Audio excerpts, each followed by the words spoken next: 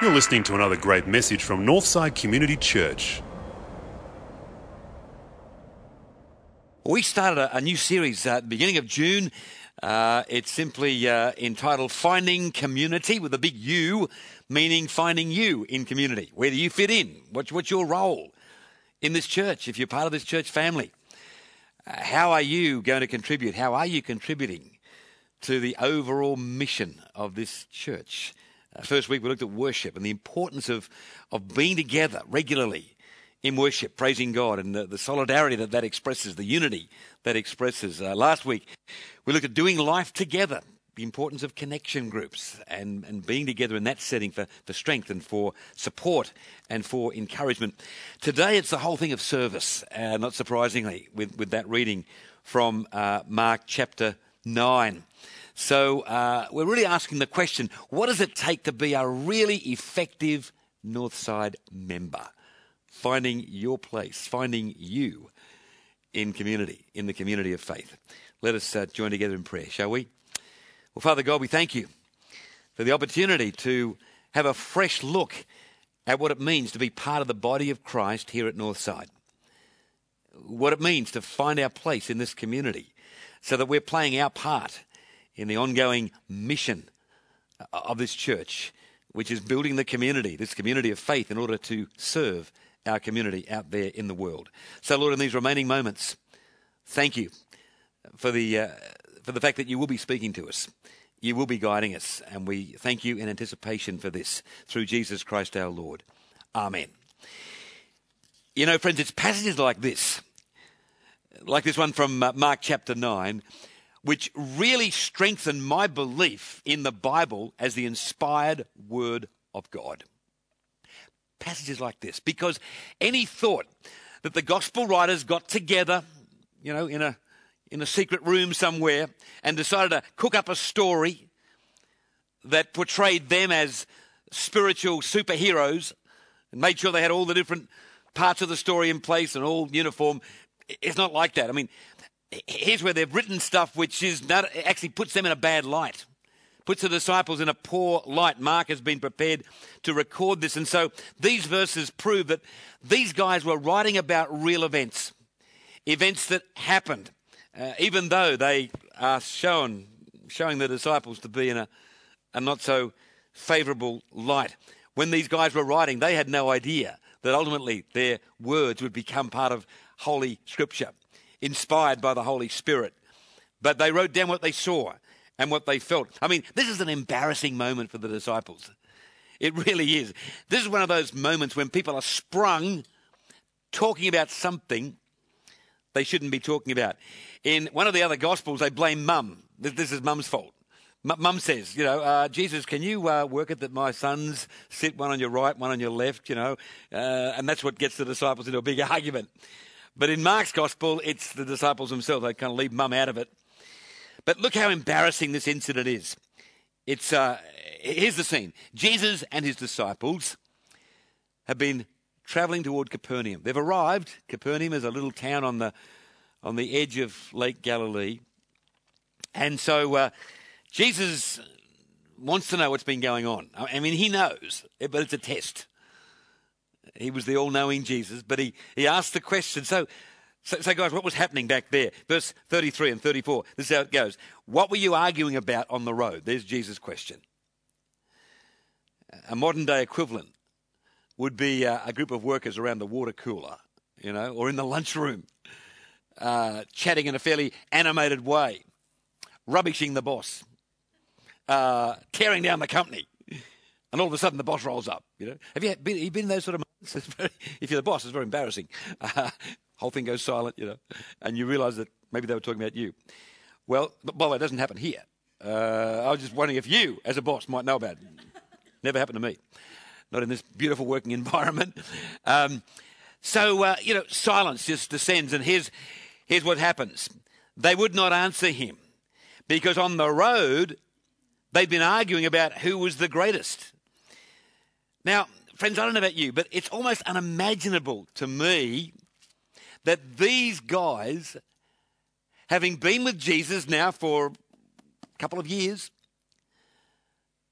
having seen him in all sorts of settings, having worked with him, having walked with him, having seen him minister, having seen his humility, his gentleness, his self-effacing ways of responding to people, it just strikes me as amazing, having seen all that they would be arguing about power, position, prestige, and influence after all they'd seen.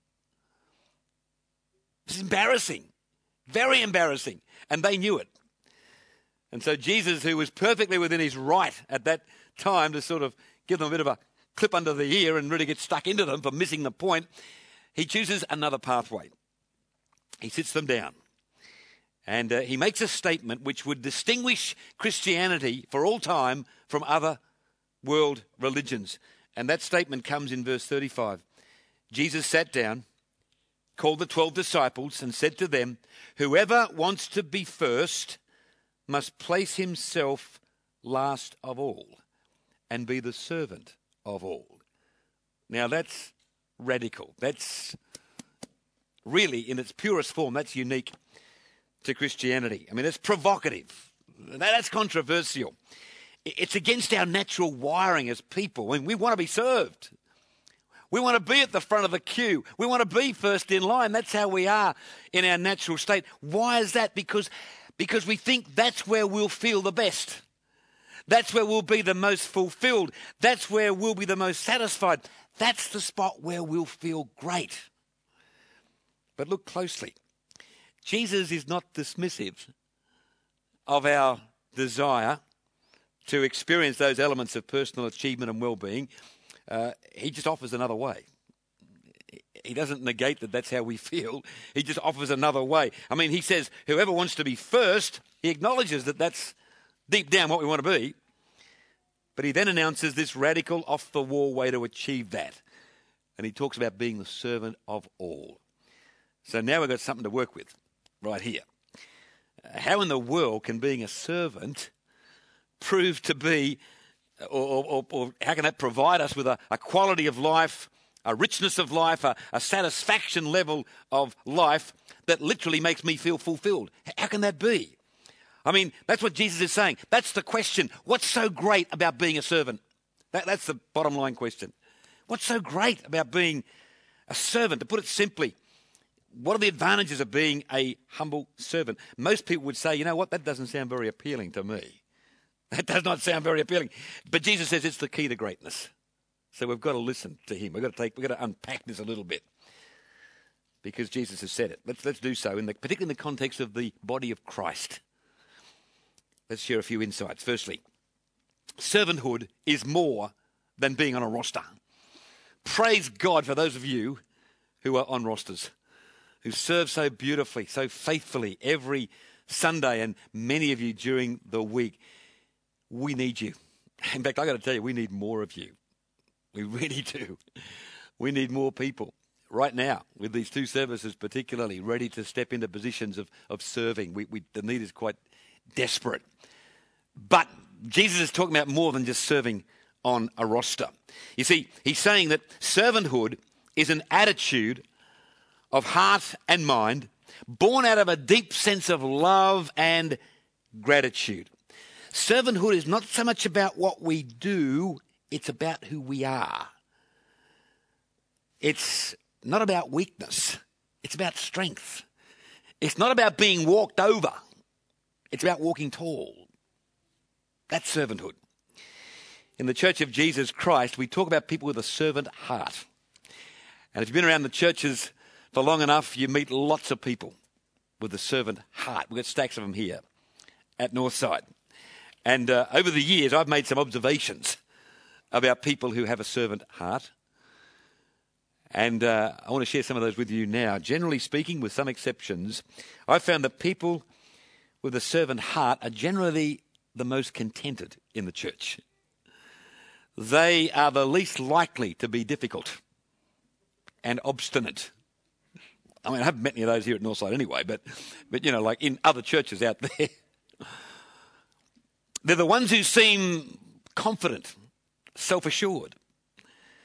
These servant heart people rarely exhibits signs of social desperation, as though they're sort of like needing to be needed, and that's why they're serving, so people take notice. That happens occasionally, but not too often. People are always trying to please others. That does happen occasionally. In fact, more often than not, these servant heart people who enjoy a high level of popularity just because of who they are. People draw inspiration from them and from their example.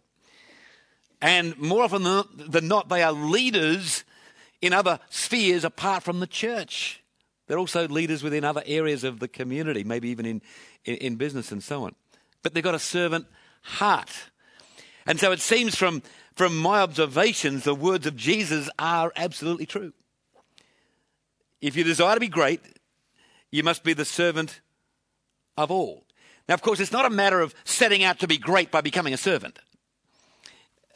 It's rather a matter of being a person of service, of care, of compassion, of integrity, and in that process you become great. Must understand what comes first. So, friends, you see, when we have a servant heart, every area of our life potentially is affected. Every area. If you've got a servant heart. Because a servant heart is a giving heart. A servant heart is always looking for ways to provide a win-win.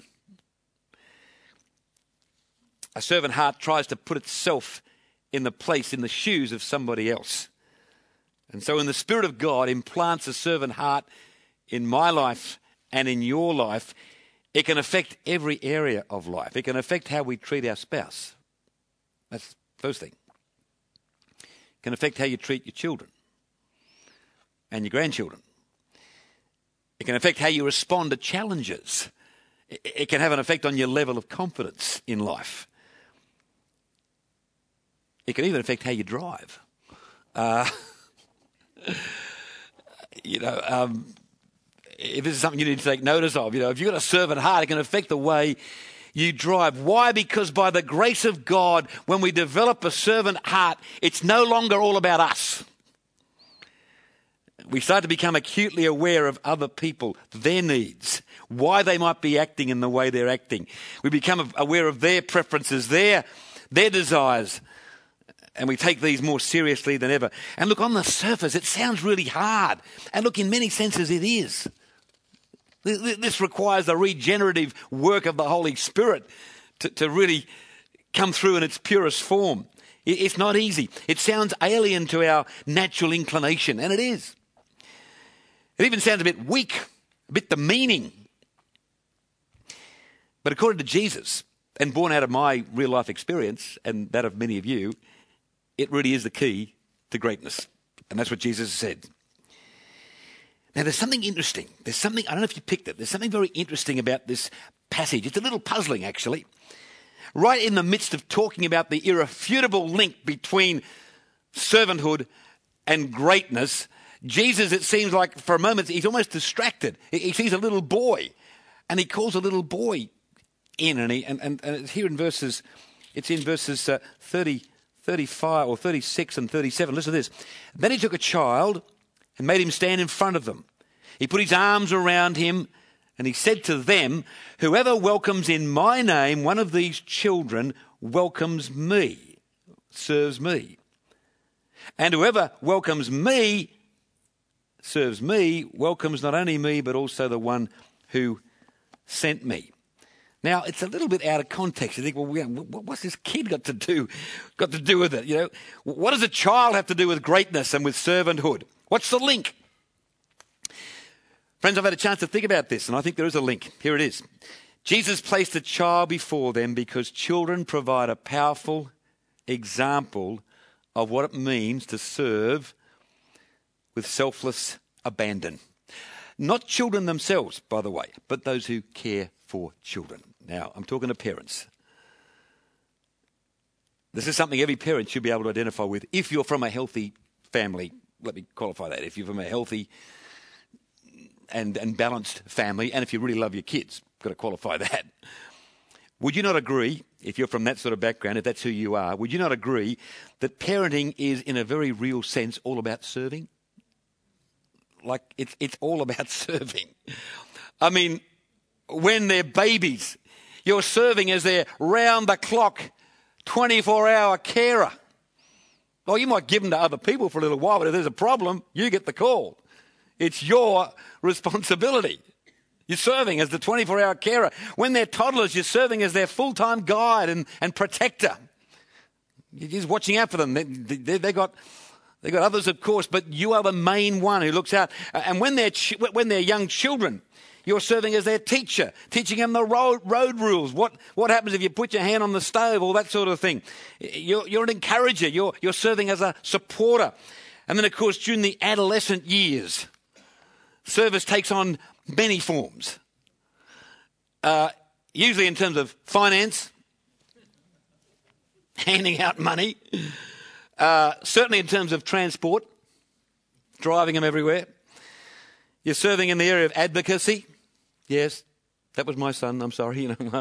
You're serving as emotional support, conflict resolution, and you're usually right in the centre of the conflict. But that's part of your service. And then, of course, just when you think the need to be a servant is over and they're off your hands, that's when some of your best work as a servant starts to take place. You find yourself serving as a confidant, as a financial advisor, as a marriage counsellor, as an accommodation provider, short-term or long-term, your place usually. So this is what Jesus is saying. Look, servanthood, having a servant heart is one way of looking at the role of parenting. It's one way of explaining it. Often the short-term rewards are very few, whereas the list of responsibilities and tasks is massive. Why do we do it? Why do we do it? Because we love those kids with whom we've been entrusted. We're so grateful to God for the gift of these little lives who've been given to us. So Jesus seems to be saying within the kingdom of God, there are parallels between the selfless devotion of a parent toward their child and the devotion of a believer toward the church, toward other people, and ultimately toward the world itself. It's an attitude. It's a decision. It's a result of a heart that's been touched by the Holy Spirit. This is where the Spirit does some of his best regenerative work because it's so alien to how we're naturally wired. Friends, look, I don't know. All I know is this. There is no greater privilege or pleasure than to serve, really serve in the cause of Jesus Christ. And in a church like Northside, we see evidence of servant heart all the time. The question arises, are you actively involved in service? Or would you still regard yourself as kind of like sitting on the sideline just observing? Can I, as lovingly as I can, urge you to get into the service mode, to put on the mantle of the servant. Some of the roles may seem quite menial and mundane, but every task undertaken contributes to our overall effectiveness. Talk to us, fill out a card, let's get some conversation happening. Our ultimate example, of course, in servanthood is Jesus Christ himself. There is no other that even comes close. And when describing our Lord's amazing gift of love in dying for our sins on the cross, Paul says in Philippians chapter 2, look out for one another's interests, not just for your own. The attitude you should have, there it is, the attitude you should have is the one Christ Jesus had. And then he goes on to talk about his sacrifice, his humility and his servanthood. If you've got a servant heart, so many of you have, praise God for that. It's making you into the kind of person he intends you to be. If you're yet to develop a servant heart, can I urge you to pray into this? Because there's nothing more liberating than to put it all on the line for Jesus Christ and to get involved in serving. It'll build you into the greatness that he intends for you. He said it. If you want to be great, if you want to be fulfilled, if you want to make an impact, and we all want to make an impact, don't we? If you want to really make your mark in the world, see things in a different perspective, be a servant. Don't be trampled on. Don't be walked over. It's got nothing to do with that. It's all about strength. It's all about knowing how to manage those situations. But it's all about having an inclination to serve right there deep within your heart and soul.